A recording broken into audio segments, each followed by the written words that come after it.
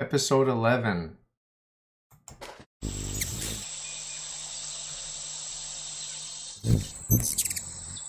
Coming to you live from Montreal, Quebec, Canada. This is CVS. And now here's your host, David Ross.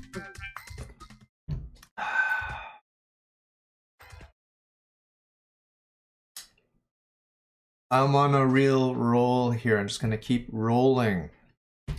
Documents, the beautiful 16 documents of Vatican II, the Second Vatican Council. It ended in 1965, still very much unexplored, unexamined by most of the laity, even most of the clergy, I would say, don't understand it, haven't read it, haven't taken the time to read the documents. Well worth looking at. I'm just giving you a very rough tour based on my highlights, my notes that I took on my Kindle. And I hope you find it gets you excited about the faith, gets you excited about Vatican II, and you'll buy the book, read the book, the translation of your choice, the 16 documents of Vatican II, read the footnotes. Right now we're going through some of the footnotes. Last time I left off with some of the footnotes, and we'll just continue.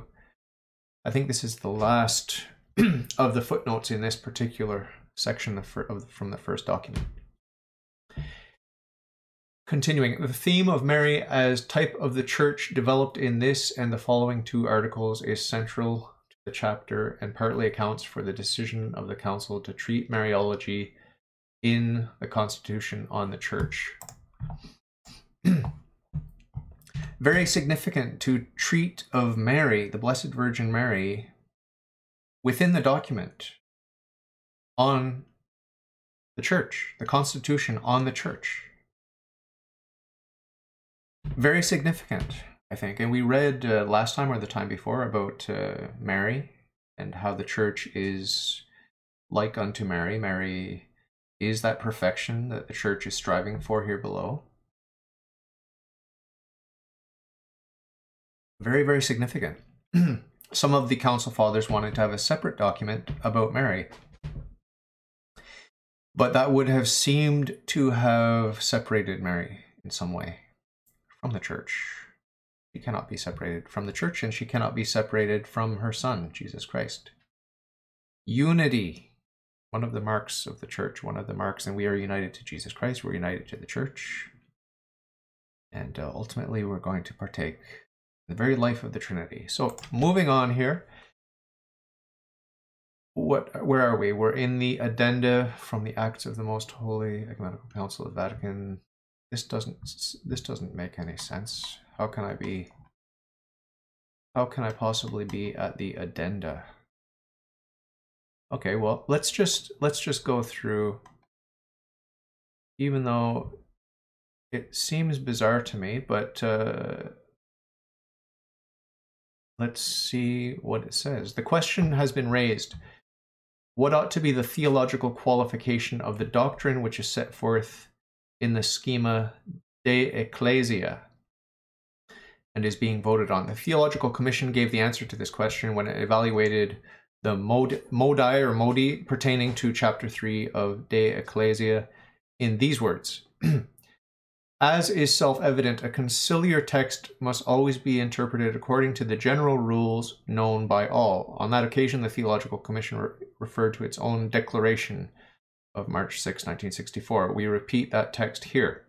In view of conciliar practice and the pastoral purpose of the present council, this sacred synod defines matters of faith or morals as binding on the Church only when the synod itself openly declares so.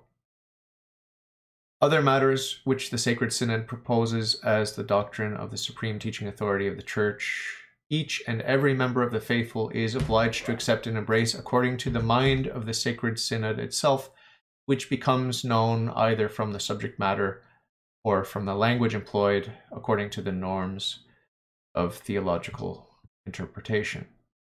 From a higher authority, there is communicated to the Fathers an explanatory and prefatory note on the modi concerning chapter 3 of the Schema De Ecclesia, The doctrine set forth in the same chapter 3 ought to be interpreted and understood according to the mind and opinion of this note. Prefatory note of explanation. The Commission decrees that the following general observations should precede the evaluation of the modi. Number 1, college is not understood in a strictly juridical sense, namely a group of equals who entrust their power to the president, but of a stable group whose structure and authority is to be deduced from revelation. It's supernatural, in other words. Hence, in reply to Modus 12, it is explicitly asserted that of the 12, that the Lord established them in the manner of a college or a stable group.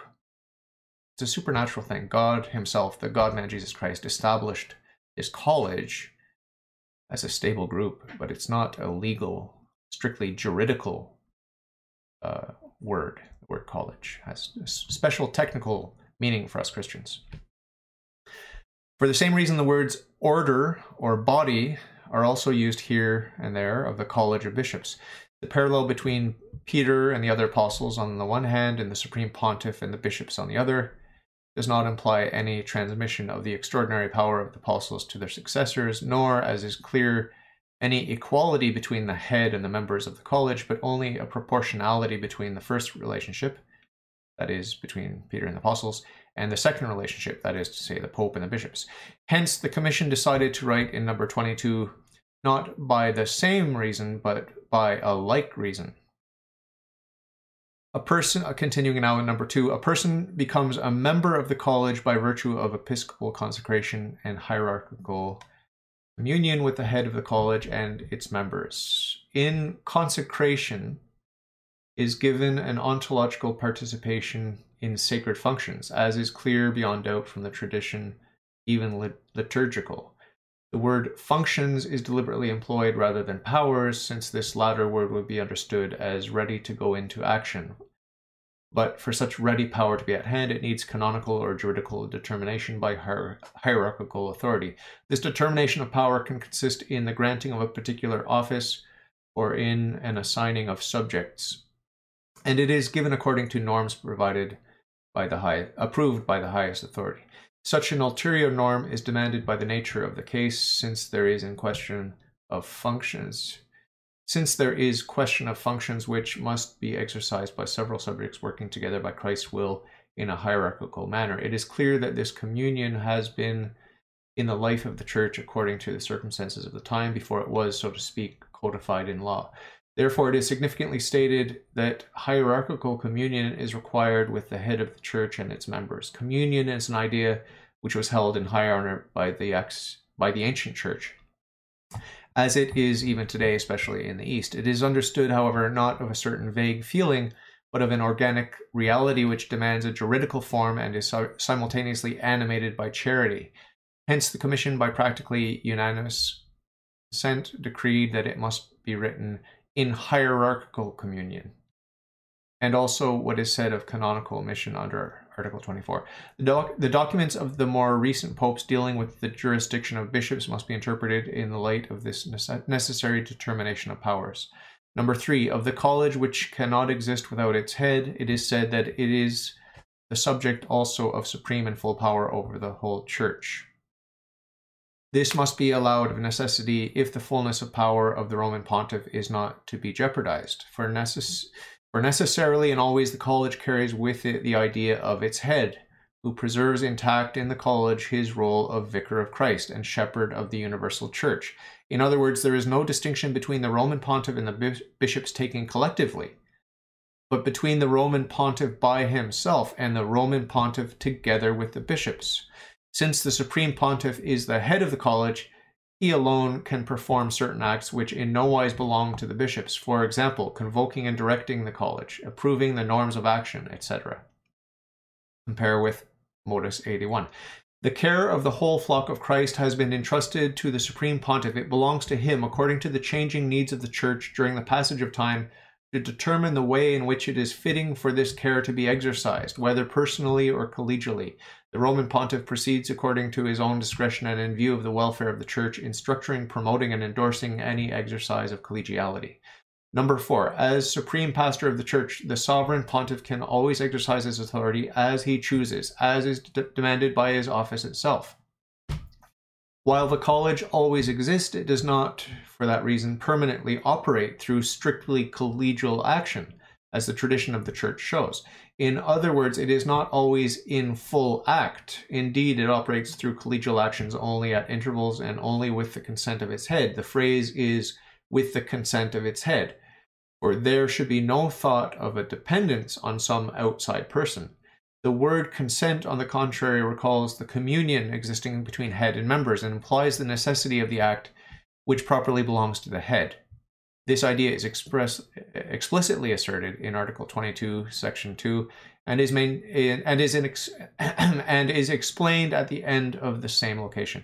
The negative word only takes in every case. Thus, it is evident that the norms approved by the supreme authority must always be observed. In every instance, it is clear that the union of the bishops with their head is contemplated and never any action of the bishops taken independently of the Pope. For in the latter case, the head would be inoperative, and the bishops could not function as a college, as is evident from the very concept of a college.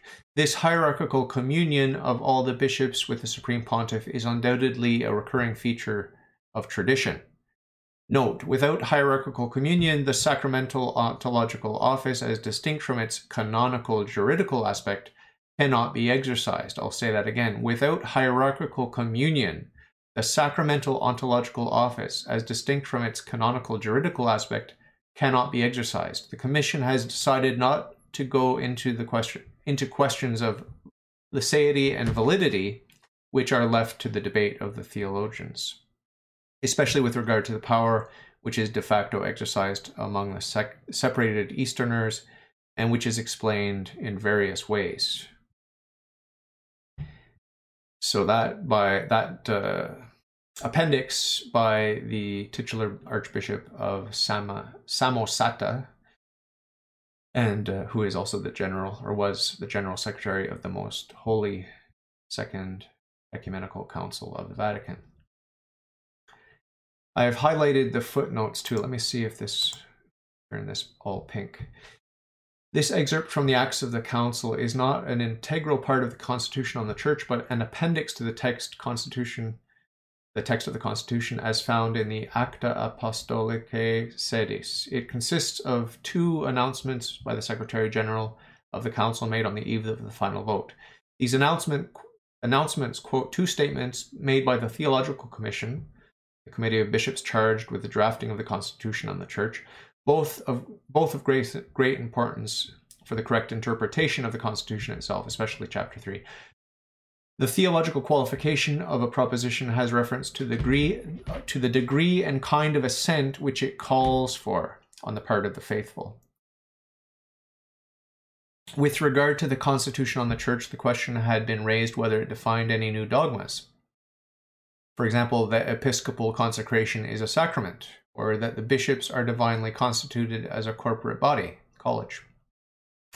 The Theological Commission replied that, especially in view of the predominantly pastoral aims of Vatican II, the teachings of the Constitution were not to be regarded as infallible definitions, unless clearly and specifically proposed as such. The doctrinal pronouncements of this and other documents of Vatican II, since they come from the highest magisterial organ in the Church, should of course be accepted and believed by Catholics with that religious assent which is due to the official teaching authority.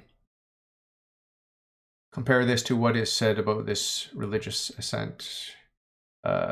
What is said about this religious assent to the teaching of the individual bishops in Article 25.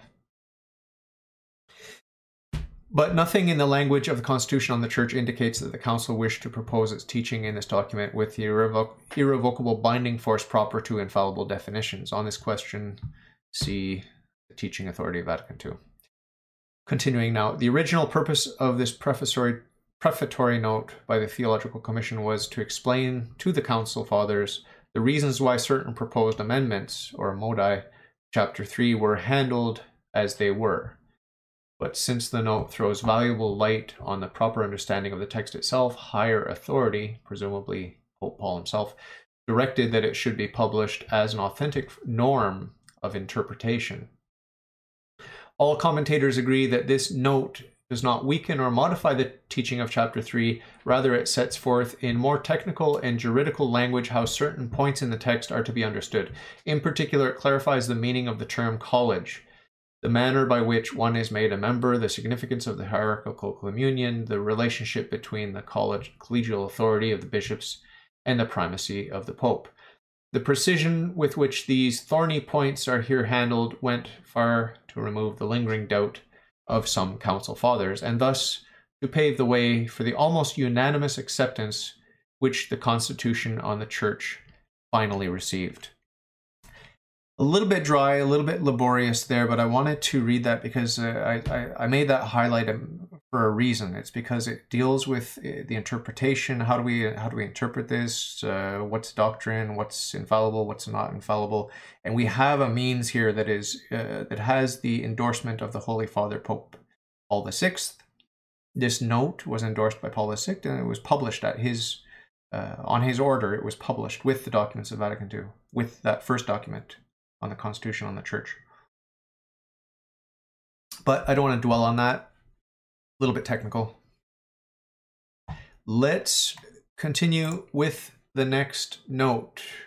This note is a response by Albert Outler, and it reads as follows. I just made one highlight. To begin with, the notion of the Church as mystery in chapter 1 is at once to lift the discussion above the level of institutional organization and management, and to establish as the first premise of sound ecclesiology the reality of the Church's divine origin, maintenance, and destiny. The Church in history is, quote, human all too human, unquote, but her true dynamic, what accounts for her continuity through history and her effective witness in the world, lies beyond human manipulation or merit. To speak of the Church as mystery is to confess God's constant sovereignty, and to remind all Christians that we belong to the Church. The Church does not belong to us. It also implies that the whole Church is mysteriously present in each local congregation, but that no congregation or denomination, for that matter, exhausts the fullness of the Church Catholic. Interesting little comment. This too from Mr. Outler. This other comment here. Given the new ecumenical climate which has been generated by Vatican II and the guidelines for the ecumenical enterprise provided by On Ecumenism and On Religious Liberty, two of the other 16 documents, it is obvious that all who dream of the healing of the sixth wound of Christ, disunity, will have the dogmatic Constitution on the Church as a basic text for study, analysis, and negotiation. So it's a starting place for moving forward. That's the whole point of Vatican II. It's a pastoral council helping us move forward and to inspire unity. Now we're going to look at the next writing on Revelation. So the first note I made is, the important point is here made that biblical faith is far more than intellectual assent to propositions. It is a loyal adherence to a personal God. Okay, so St. Thomas, I like to quote St. Thomas on this. He said, our faith is not in propositions. Our faith is in the realities to which those propositions point. Ultimate reality, God himself.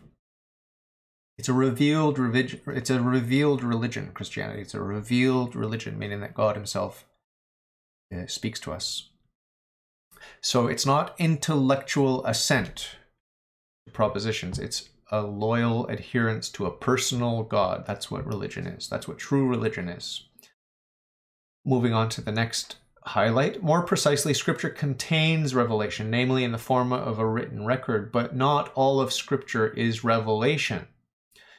Much of it is the record of revelation's effects, of the human reactions to it, of men's faith or lack of it, lack of faith. Very important note here. All of Scripture is inspired, but not all is revealed. Similarly, tradition comes to include much that is only of human origin, however venerable and valuable. At the time of the Council of Trent, great difficulty was experienced in drawing a line between traditions which merely witnessed to ancient usages in the Church and those which represented the revelation of Christ. Considerable progress has been made since then by theologians and church historians in clarifying the point, but not all such questions are yet solved. Hence, the written record in the New Testament is vitally important, the permanent and unchanging testimony of the apostolic generation. The New Testament writings do not claim to be, in fact, they obviously are not, a complete and balanced inventory of the early church's beliefs. Nevertheless, they lay down what cannot be changed, the rule of faith as it was recorded, to which the church is always bound and which she can develop and expand, but never falsify. On the other hand, a written record is a dead letter, needing constant interpretation and commentary in succeeding ages. It cannot of itself answer new questions or explain what was once clear and has now become obscure. But the writings transmitted in a living community from one generation to the other, are accompanied by a continuous tradition of understanding and explanation, which preserves and re-expresses their meaning and which applies them from time to time to the solving of new problems. If this tradition were only human, it would be liable to grave error, but such a consequence is avoided by the Church's magisterium, which, however much exposed to human vagaries and mistakes in secondary matters, is preserved from going wrong in essentials by the indwelling presence of Christ's Spirit. The Constitution especially emphasizes, in Article 10, the coordination and interplay of Scripture, tradition, and the magisterium. In whatever way the question of the separate values of the first two may be answered in theory, in practice all three function together and all are necessary for the Church's life. This is an introduction by R.A.F. Mackenzie, Jesuit, Society of Jesus. Important to bear in note that this is not, this is a very human note. I think it contains much truth though. I agree with the emphasis that he's placing in his introduction. So now we're going to move on to the actual document itself, which is infallible because it's formally taught by the College of Bishops, together with their head, the Pope. Note number 1 of the Dogmatic Constitution on Divine Revelation. This plan of revelation is realized by deeds and words having an inner unity. The deeds wrought by God in the history of salvation manifest and confirm the teaching and realities signified by the words, while the words proclaim the deeds and clarify the mystery contained in them. By this revelation, then, the deepest truth about God and the salvation of man is made clear to us in Christ, who is the mediator and at the same time the fullness of all revelation. I want to read that again. This plan of revelation is realized by deeds and words having an inner unity. So there's a unity of the deeds and the words. The deeds wrought by God in the history of salvation manifest and confirm the teaching and realities signified by the words, while the words proclaim the deeds and clarify the mystery contained in them. Very interesting way of phrasing that, the interplay between the deeds of God and the words, the Word of God. Very, very interesting to meditate on that. I'll have to go back and chew on that. Another note here, the obedience of faith must be given to God who reveals, an obedience which by me, the obedience of faith must be, I'll start over. The obedience of faith must be given to God who reveals. An obedience by which man entrusts his whole self freely to God, offering the full submission of intellect and will to God who reveals, and freely assenting to the truth revealed by him. If this faith is to be shown, the grace of God and the interior help of the Holy Spirit must precede and assist, moving the heart and turning it to God, opening the eyes of the mind, and giving joy and ease to everyone in assenting to the truth and believing it, To bring about an ever deeper understanding of revelation, the same Holy Spirit constantly brings faith to completion by his gifts. Through divine revelation, God chose to show forth and communicate himself and the eternal decisions of his will regarding the salvation of men. That is to say, he chose to share those divine treasures which totally transcend the understanding of the human mind. This sacred synod affirms God, the beginning and end of all things, can be known with certainty from created reality by the light of human reason. But the synod teaches that it is through his revelation that those religious truths which are by their nature accessible to human reason can be known by all men with ease, with solid certitude, and with no trace of error, even in the present state of the human race. So, very, very powerful, an affirmation of that dogma of the Church. It's a de fide dogma of the Church from Vatican I, I believe, that God can be known by the natural light of reason. His existence can be known by the light of natural reason without recourse to divine revelation. But revelation makes it more easily known, more certainly known, because not to all men, because not everyone's going to sit down and study the philosophy, which is not terribly complicated, but it's a little bit, you need a little bit of philosophical inclination, if nothing else, if not a bit of training in the basics of philosophy to grapple with some of the proofs of the existence of God. But with revelation, it makes that certainty available easily and to all men. Moving on to my note in chapter 2 of this same writing, the second writing on Revelation. This gospel had been promised in former times through the prophets and Christ himself, and Christ himself fulfilled it and promulgated it with his own lips. This commission was faithfully fulfilled by the apostles who, by their oral preaching, by example, and by ordinances, handed on what they had received from the lips of Christ, from living with him and from what he did, or what they had learned through the prompting of the Holy Spirit. The commission was fulfilled too by those apostles and apostolic men who, under the inspiration of the Holy Spirit, committed the message of salvation to writing. Many of our separated brethren have a hard time accepting that the Holy Spirit moved the apostles and the companions of the apostles, the apostolic men, to write what the Holy Spirit wanted them to write, and only what the Holy Spirit wanted them to write, and that they were moved by Christ, by their contact with Christ, either direct contact or a contact that was removed by 1 degree or by 2 degrees. And that proximity to the life of Christ gave them a certain oral tradition that they were able to hand on after public revelation was officially closed. And this is ongoing until today. If you're a Catholic, you should have no problem accepting that. Some of our separated brethren have a hard time understanding the role of tradition. Moving on now, through the same tradition, the Church's full canon of the sacred books is known, and the sacred writings themselves are more profoundly understood and unceasingly made active in her, and thus God, who spoke of old, uninterruptedly converses with the bride of his beloved Son, the Church, and the Holy Spirit, through whom the living voice of the gospel resounds in the Church and through her in the world, leads unto all truth those who believe, and makes the word of Christ dwell abundantly in them. So here we have this reference to the canon of Scripture, which depends on tradition. Very, very interesting stuff. I encourage everyone who considers themselves a Christian to look at the Doctrines of Vatican II. We're going to continue, but that's it for this episode. Thanks for being with me. Take care. God bless.